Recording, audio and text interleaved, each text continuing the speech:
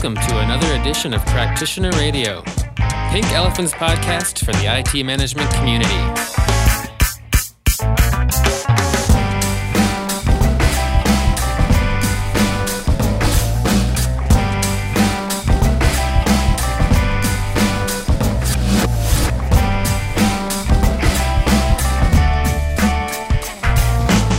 Welcome to Practitioner Radio, Pink Elephant's podcast for the IT service management community. This is episode 24, the fastest 30 minutes in ITSM audio. Just back from a whirlwind tour in Sweden, I was. How are you, Troy? I'm doing great, Chris. I'm glad to see you back safely. Thank you very much. Troy, I'm sitting there. I'm getting ready to go on stage, and a gentleman walks up to me. I'm thinking he's going to say, hey, I love the Twitter. I love the stuff. And no, of course, what he says to me is, oh, you and Troy. I can't even do a good... Their Swedish accent is a really just good American English. You and Troy are my favorite. I'm like, wow, I can't escape you, Troy. Yeah, I haunt you everywhere. Worst things could happen, Chris. Yeah, the worst things could happen. So, speaking of worst things, Conjoined twins, you ever seen them? You know, I was getting ready for the show and I hit Google, and yeah, there's some interesting things out there on the net. Yes, conjoined twins, basically two heads sharing the same body, or two people connected. Yeah, connected, and they sometimes, it's symbiotic, and they share some of the same organs, and it's a very interesting process how that happens, and what a blessing and the interesting challenges that sort of thing can present. ITIL has such an analogy, doesn't it? Yes, indeed. In fact, when we were talking, I thought this would be a really good session on talking about the nature of availability and problem management and how they really can share components of the anatomy and process.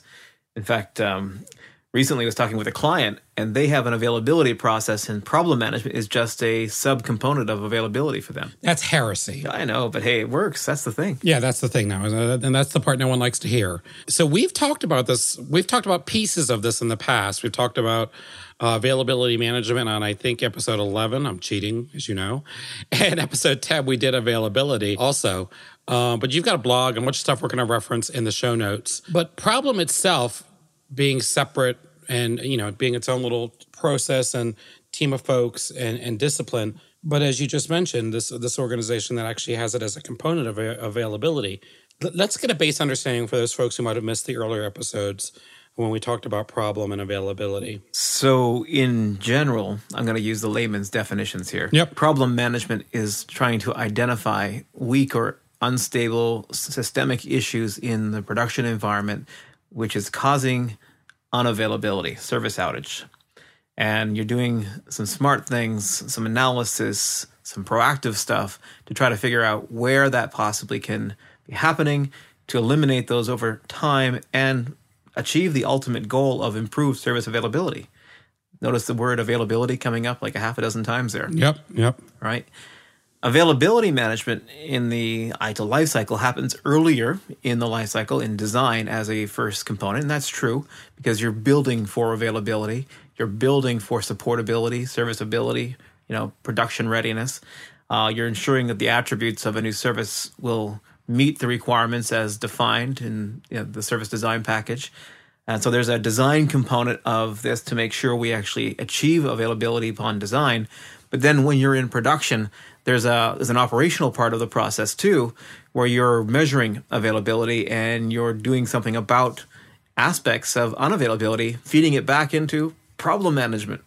So you can't get away from this cycle here. Well, yeah, I mean, you just used the word availability in I think I counted 4 separate scenarios. Yeah, it's all about availability. In fact, we have one major client, Canadian bank, that's well known in the ITIL industry, that they called their entire service management office the availability management office, because that's a word that actually resounds and makes sense to the business. All right, you're working on availability. That's good. That's much more compelling than saying I'm working on service management. Oh, that I'd be remiss in not mentioning that we talked about the service management office recently too. Yeah. So in this case, an organization has created a kind of a permanent function focused on service management, but they called it the availability management group. Well, that makes more sense. I mean, in some ways, because as a layman myself, I mean, if I didn't know folks and organizations and books and availability, I mean, the department name that, I understand what they do 100%. Yeah, and that's, that's not... it doesn't line up with exactly how ITIL looks at things, but that doesn't matter. That's not the goal, right? It's a very customer-centric name, though. In fact, you could say all of service management is really about establishing and ensuring availability, because that's what we're there as partners to do. Right. When we don't plan these chats out, but it kind of takes me back into our channels of demand. And when you're planning your service design and looking at availability, somewhere in there you've got the demand fee, but let's not go there. So when you defined problem for laymen, you mentioned making sure that you're proactively looking for things that could disrupt the availability to an organization. Yeah, that's the proactive piece. That is the proactive piece. Most organizations never get there, though. Why? Well, it's kind of what I lay out in that link you'll link to about the kind of implementation roadmap for problem management. We start problem management looking at major outages first, right? It's that major incident that's occurred of a business critical service, and it's so embarrassing. The business executives have called the IT executives, and it's all coming downstream at you, right? So we get a war room together and we solve this thing, but then we want to make sure it never happens again. So we get a root cause analysis meeting going and saying, okay, what happened? Why did it happen? What's the impact on this? And then we're going to write this up, make 10 people promise they'll never do these X things again. And we'll pass that out to the executives that were concerned, and we call it a day. And that becomes, for most organizations, the full scope of their problem process. It only executes when major things happen and they've got to figure out why and promise never to do it again. And that's reactive problem management. So that's the extent. We do many assessments, as you know, Chris, and that's probably 9 out of 10 times, if we're going to assess problem management, the full extent of the process. But there's much more than that. Well, online, I see a lot of vendors, they actually tweet out after an outage, kind of their post-mortem. I don't even know if that's a correct term to use. It always kind of creeps me out when people use that word. It's data. I mean, come on, post-mortem. But, it shows what happened and what exactly was to blame and victim impact statement created. Yeah, but rarely does it ever go much further than what steps they're doing to. Well, sometimes they do say what steps they're doing to try to make sure it doesn't happen again. When it comes to the proactive piece, as far as the availability is concerned, I the more I get into data, the more I'm just loving data. Data for data's sake. I'm becoming a report junkie in some ways. But where would you even start to look? Okay, so this is one of the reasons why I'm going to be advocating availability is a better place for this. Right. First, you never get beyond this reactive crisis kind of mode until you step back and start looking for data, right? Yeah, that's what I mean. Yeah. And when you're matching up incident and problem management as kind of a combination for process ownership, right, you always get pulled back into the firefighting, and you're never given that time to kind of step back. Well, the data, what you're going to look for, of course, the ideal data, if you have consistent incident data, is looking for trends. Like, show me a report of the top 10 incident categories within the top 10 business units, and you're looking for patterns of repeatability, right, or repeat incidents. And you're going to use a Pareto analysis concept here that says, if I can knock off 20% of the biggest issues, it's going to impact 80% of my service unavailability. So that's this concept of looking at the data from the incident. And if we're not capturing incident data right, or it's, largely bypassing the service desk and it's simply being done without being captured, well, then how do you get the data? Because that talks to a dependency on, a relatively mature process for incident management. Well, what you can also do, I'm sure you've been in these meetings, I call them water cooler meetings. So you're having a business or an IT meeting for the service desk, and at the end of each day or the morning, you're having a handover meeting. You talk, okay, what are the big issues? What have I seen before? What have I heard before? So even if it's not quantitative, you can still get qualitative impression of there's a problem here. We need to look into this. Recently I was reading someone was talking about adaptive case management. I think you might even have brought it up too. a few times. I think Charlie Betts was talking about that, yeah. Yeah, he's at a conference right now where I guess there are all sorts of things going on. But that's where when someone's listening to this, they're in the future, so they don't know. It's weird that we're talking to people in the future, isn't it? But going back, if I can just kind of get a little myopic for a moment, you talked about the data and looking for these trends and patterns, which, I have this great title, Director of Apophenia, which is all about patterns and trends. But coming from incident data, are there other places you've seen in working with organizations? Yeah, absolutely. So incident data is one. Yeah. So another major source, I think we referred to this in the last podcast on availability management. Most organizations will have an unavailability report, right?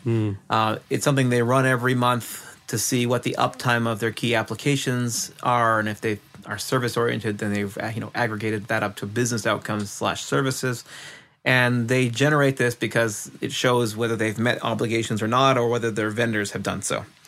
But most organizations just take the report, right, and say, here's what we've done or not done, move the penalties around as necessary, and then they toss that report and they run it next month. Well, this report of unavailability or uptime, depending on how you want to look at that question, right, is a source of data about unstable environmental elements. So what the least you should be doing is taking that report and feeding it into some kind of problem analysis activity. Yeah. So I'm starting to see these conjoined twins now, because the uptime report, which is, depending on how it's spun, is how amazing we are, but you could look at it the exact opposite way. The uptime report is actually some of the data you could use in your proactive problem management. Well, let's say we pick up the last 3 months of that same report and we look for trends in that report, in the last 3 months. We can literally see patterns even with that document, let alone the incident data we talked about. Another point, because we can think about problems coming up from major incidents. We talked about that. We can talk about trending on priority 2, 3, 4s for patterns there. We talked about this availability report. But what about this concept of a bulletin is published by one of your external vendors on a known vulnerability? We have a known error in this case, one that may not have impacted you yet. Right? So we can do some analysis to see if this published vulnerability, known error, coming from our vendor, actually has an implication on our organization even before a problem has actually occurred. So that's a source for problem management and availability as well. I'm gonna stretch. I'm gonna reach. I always overreach.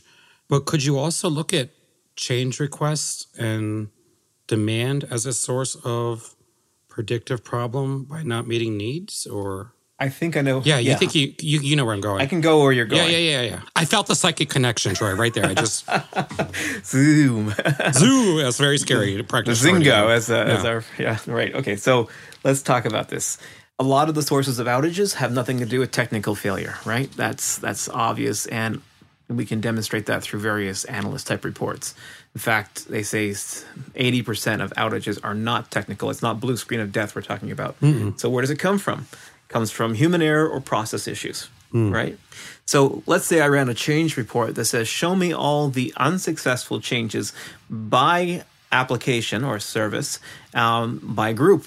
And I could literally start to pinpoint problem areas of people and development type tasks where I'm getting problems reoccurring, causing instability in my environment, causing outage. So those change reports you're mentioning could help us find proactively problems in the process, the other areas other than the just drop dead uptime report. This is more the human element. If I fix the release and software development lifecycle, project management components of the web services group, I might thus eliminate 30% of my existing outages. Wow. See, I almost picture, remember Trivial Pursuit? Did you guys have that in Canada? Of course. Well, we have our own Canadian version of Trivial Pursuit. Of course, that's what I mean. I mean, I'm American, so I have to sound like you guys don't. Whenever I go to Europe, I go, do you have water here? And they're like, well, of course, you guys didn't invent it. But in Trivial Pursuit, you had that little teeny game piece, and you put the little pie pieces inside it. And as you're mentioning all these places we're getting data for this proactive problem, I'm seeing these little pie pieces going in that literally you could say you almost need, two separate people. I shouldn't put resources on it. But I could see someone's entire job, you've got the people who are really into the incident and, reactive problem, but someone who's very forward-thinking, who has a tight relationship with the business relationship manager, I might add. That's the job you always want to have, I know. Well, of course, I have to drop that into every show. Who then just takes all of these pieces and really is almost like another reference, and the Oracle. Would that have happened if I didn't offer you a cookie, Neo? Well, nothing happens without cause, right? This is the sense of cause and effect. If there's an effect, there has to be a cause. Some tree has fallen in the woods. Did it make a sound or not? It did make an outage. So what was the cause? That's a problem. And if I can get to that cause and eliminate it or reduce it, I've improved availability. So net, we have a lot of different sources we can look for information to understand problems in the future. Like you were talking about vendors, we were talking about things and changes that failed. We were talking about uptime reports. We were talking about the traditional stuff, trending and incidents. There are, a lot of ways just in this podcast we talked about that people might not have been looking at it before. But yet it's one of the least mature processes. Why? It's because we are so down in the weeds, firefighting, stuck in the mud. We very rarely ever step back and look at all these sources of data for what they're telling us. It's not a question of knowing what to do or having the data, as we just pointed out. It's the question of taking the discipline and doing it. And that's why I normally advocate you don't or shouldn't basically put problem and incident together, because while they don't contradict as objectives, incident always drags problem down. It's like when you're in high school and you've got good friends and bad friends. Incident is the friend you don't want your problem son to have. It's the friend you don't want your kid hanging out with, right? Whereas availability is the friend that you want your kid hanging out with. With this specific kid, that's true, right? And maybe service continuity management as well. There's a trio. You and I should go on tour. The Practitioner radio tour coming to the you. Practitioner world tour for Practitioner. Because I kind of see, that totally makes sense. Because I'm going to admit it, I always lumped incident and problem together. It's like they were just, husband and wife, and which is, but you're right. It doesn't make sense to do that. Well, let's put it this way. We share something in common. We both managed service desk at one point in our career, right? Yeah. And I'm not afraid to admit I learned a lot of useful things back then. Yeah. But I tried to give my team time off the phones by saying, okay, go run the top 10 report and go look for some problems. But what happens the moment the call starts coming, the queue starts backing up or we start getting deluged with email?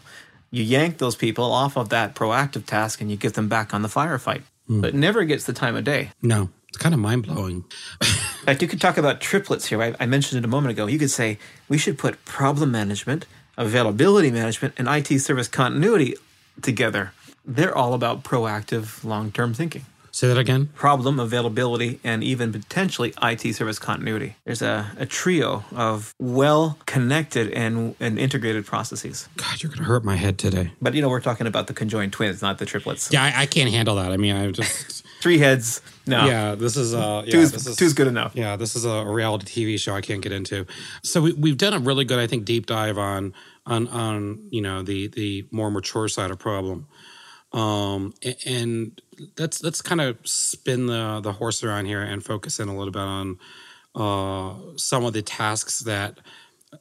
Okay, so we've got it going one way: problem into availability, and the data. How could availability help us understand the uptime report? Yeah, that's one of them. Yeah. What else? Well, availability should establish in the design the business requirements, technical requirements, functional requirements for the new service.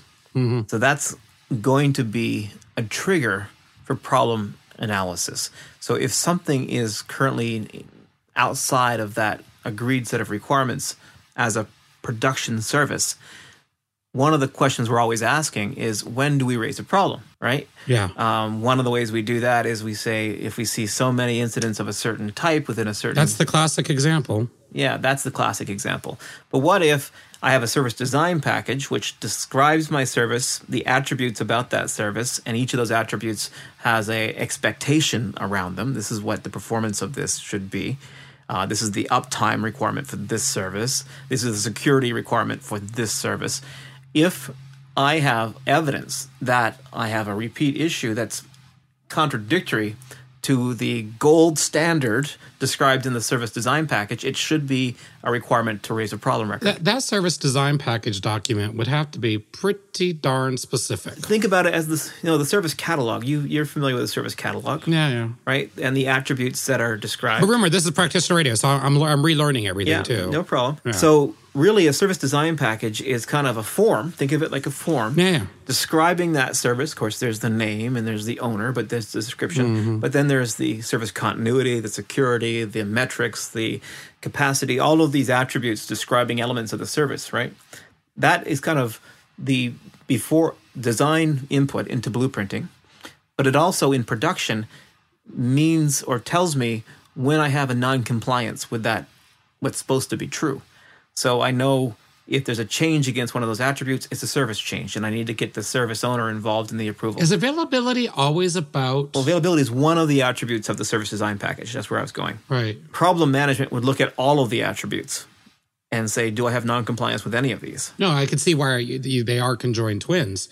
Does availability in itself or the service design document itself ever take into account... I mean, it almost seems like, it's available or it's not.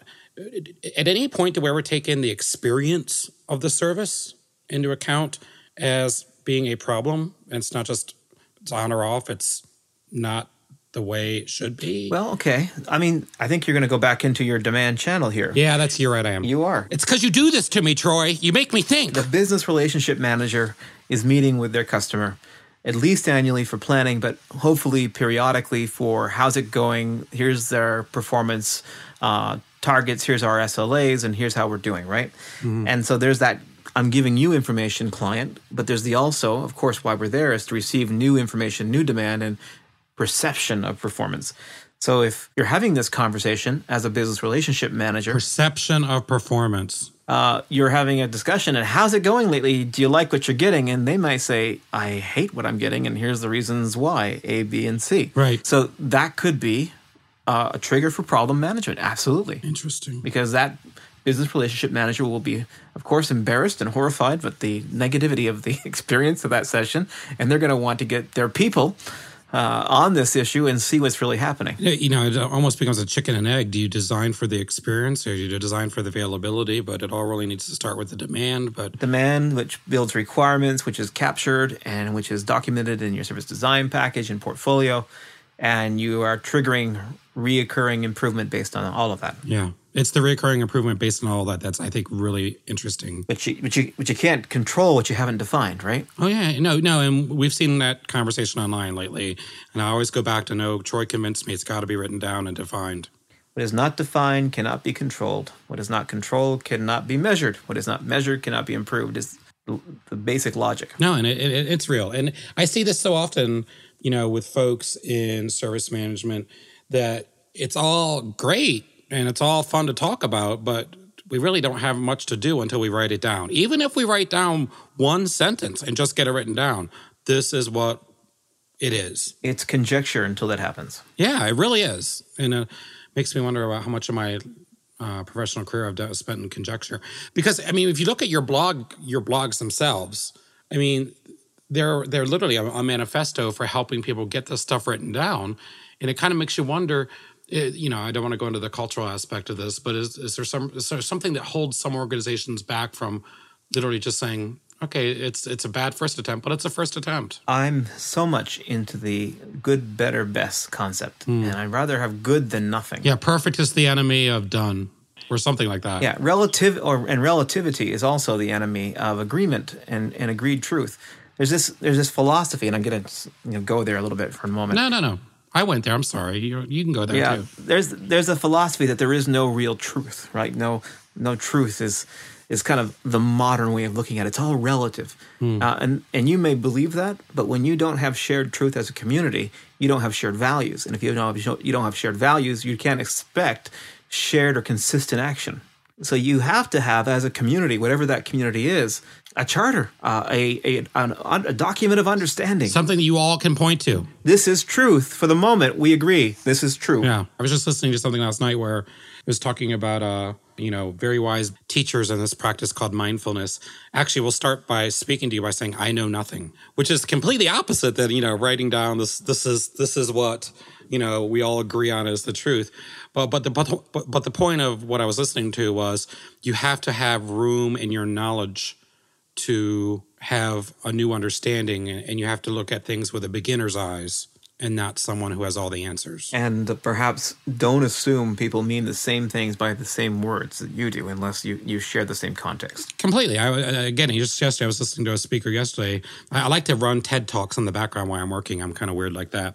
And this guy said, isn't it amazing that we've got these, brilliant mind with all of these complex things happening in it, but then we take time to take a thought, which is so amazingly dynamic and deep and full of information, to translate it into something that we use muscles to articulate out loud into the sound bite that goes to someone else's ear, which is hearing it, noises, to let it get reabsorbed, and how inefficient just speaking is compared to what we're doing inside. I can see that. Yeah. But to your point, if it's not written down, it's conjecture, and at least writing it down, you read it and you're like, oh, okay.